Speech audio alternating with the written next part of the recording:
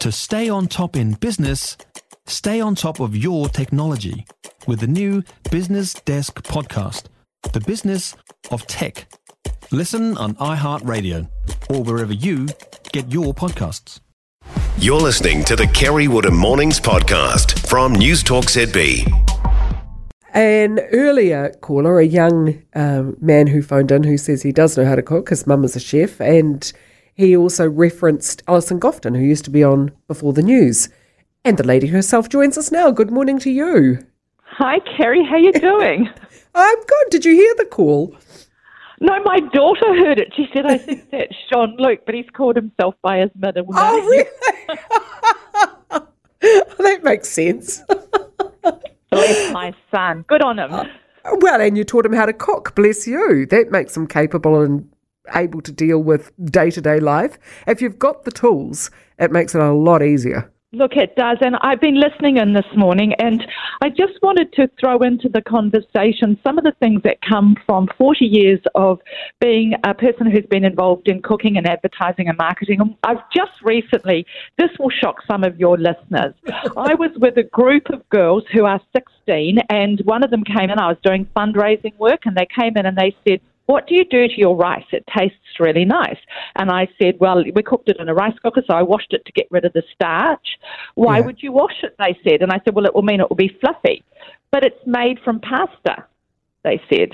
And I looked at them, and then I asked around some other girls, and they all told me that rice was made from wheat. It's a type of pasta. Now, that is kind of like where we are. These girls are at a private school, I might add. So this is where we are with our education on food. Not only do we not understand what some of our food is, we don't know how to prepare it, and we don't know where it comes from. And so we've got a generation, in fact, it's now 2 since we took home science out of schools, Kerry, and replaced it with technology.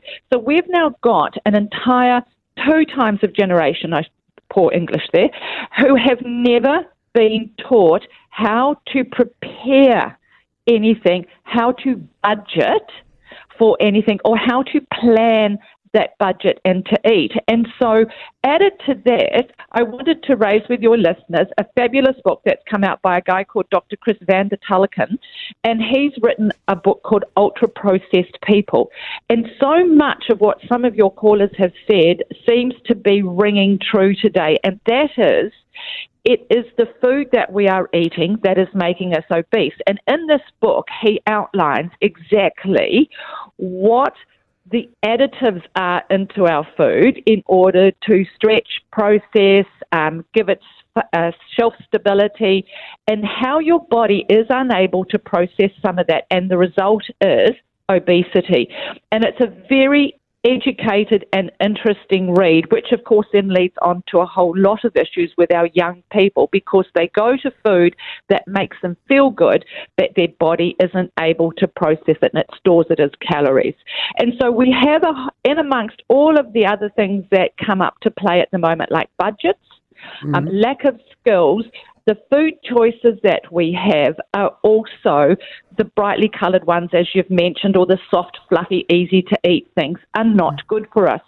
And so while we're in this crisis of food costs, which, you know, you and I would have seen this at least twice in the careers that you and I have shared, some of the things that I wanted to suggest to your listeners this morning, especially to people on a really tight budget, is that first up, you plan for the whole week, so you don't buy more than you need. And secondly, if you can buy online, it's a really good way to avoid the temptations of the things that they put at the front of the supermarket to get you to put it into your trolley. Now, they're just 2 kind of really simple things that you can do. A snack is not in a packet, Kerry. A snack is not something you open up and munch on. A snack is an apple, a banana, a piece of fruit. And at this time of the year, it's an apple or a pear. That's it. Salads are for summer. Coleslaw is for winter.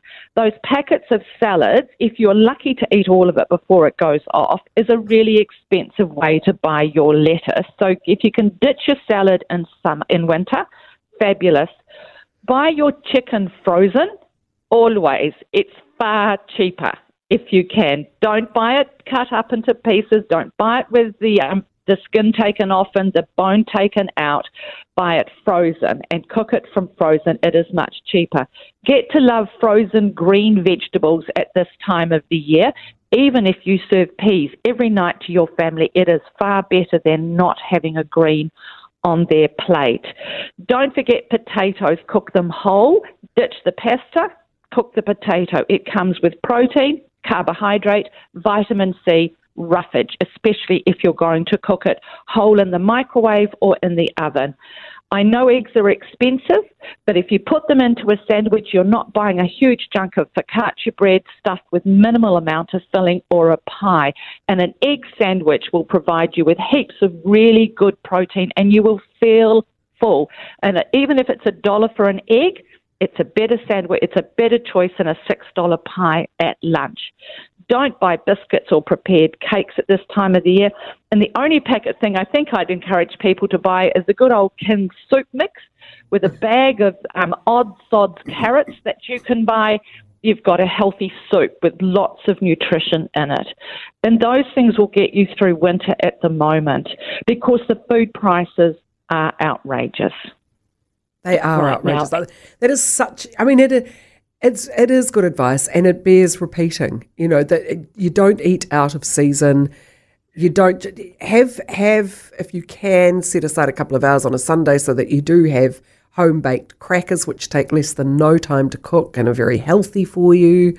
Even a banana cake using the leftover bananas, that sort of thing. Yeah.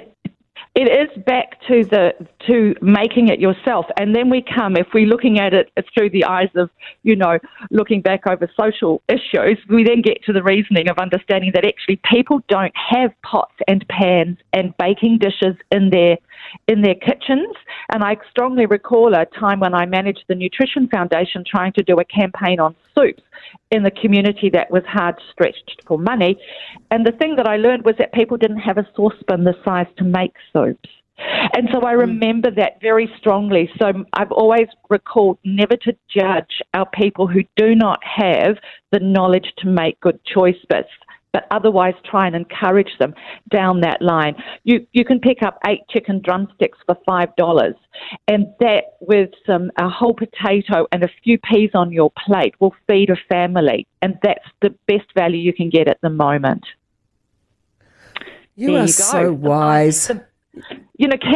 Canned, ordinary smoked canned fish might not taste like the fresh stuff. God, you need a mortgage to buy fish. Yeah. That will help you make a pie, just a pie. If you can make a white sauce, don't buy it. Make a white sauce with a potato, or shove it into a baked potato with some cheese on top of it. Only buy cheese in a block. Don't buy it grated. The price is far more expensive. And they put some stuff in it to stop it congealing. Yeah, and when you buy it, if you've got time, buy it in a block, the cheapest that you can, grate it and freeze it. And then you can just take out handfuls as you require it, so that it's not going to sit in your fridge. We don't have to worry about it. So you can do that. But at this time, when our prices are so terribly high, we do need to do our best to plan. You're a gem. I love talking to you. It's a great conversation, and I really like the conversation that we have around the kind of foods we're eating and how it affects our mental health, because I do strongly think that this is going to be a bigger conversation in future, and I am absolutely sure a lot of the people who work with students and youth who are struggling in this area, one of the big things that they're facing is this issue about what they're eating, highly processed, containing a lot of additives or sugars. And that is not to bag sugar, but, let's put it into context.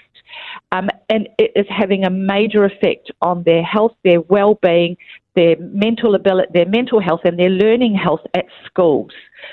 Very important. If only we were like the French and we had a proper lunch at school every day, not only would our children get fed, but the industry behind it would be a real boon for our country in terms of producing the food, processing that into good meals, and then serving it at our schools. It's a whole industry. That's why the French have never got rid of it. It's a massive industry, and the nutrition of those young people is far greater than ours.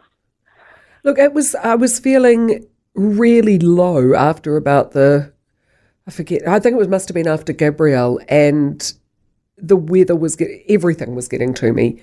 And I had been eating, reasonably healthy takeaways, but still not preparing the food for myself.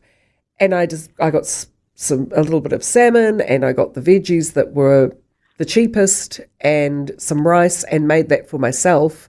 And that act of self-love and the good food actually lifts your mood, doesn't it? It does lift your mood. And, when we were at school, oh God, I'm sounding really old now, but when I was at school, we used to have to learn how to make the food that was basic look nice on the plate. So one day you cut your carrots into vichy, which is circles, and another day you cut them into sticks, or you roasted them, or you pureed them, or you did something with them. And so that it wasn't you just didn't look at it as, oh God, it's another carrot. We looked at how we might be able to serve that. And so one of the things that I've stuck with my family, and I know this sounds really dull, is that every night I still have my mother's mantra, a piece of protein that's not a big piece. No. It only needs to be the size of the palm of your hand. And vegetables, my plates are loaded with vegetables, and that means frozen vegetables as well. And we should never forget that the nutrition in frozen vegetables can sometimes outdo that of fresh, depending how long the fresh has been sitting in your fridge. And so yes, you might have to buy your frozen cauliflower, but the trick is to either to cook it into the microwave or heat it into the microwave, or if you're going to heat it in a saucepan, you only need a smidge of water. Don't put it into a swimming pool of water. That makes it watery. If you want to get the best nutrition and the best texture from frozen vegetables, microwave is best, or a small amount of water. And often I will put my frozen vegetables into a frying pan because there's more surface area and the less time it takes to reheat them. So you'll get better texture and better nutrition if you cook your frozen vegetables that way. Then if you're buying it in a packet, you know full well that it's going to be more expensive. So try very hard to buy things not in a packet. I'm so sorry we have to go. Everybody basically wants you to replace me on the show and be on every single day, just talking good, old-fashioned common sense. Love your work, always have done. Allyson Gofton. For more from Kerry Woodham Mornings, listen live to News Talk ZB from 9 a.m. weekdays or follow the podcast on iHeartRadio. If you enjoyed this podcast, you will love our New Zealand Herald podcast, The Little Things, hosted by me, Francesca Rudkin, and my good friend Louise Airy. We focus on all the little things that you can do to make a positive impact on your life and to cut through the confusion from the health and wellness industry. Join us every Saturday to hear from the experts for all the tips and advice you need. Just search The Little Things on iHeartRadio or wherever you get your podcasts.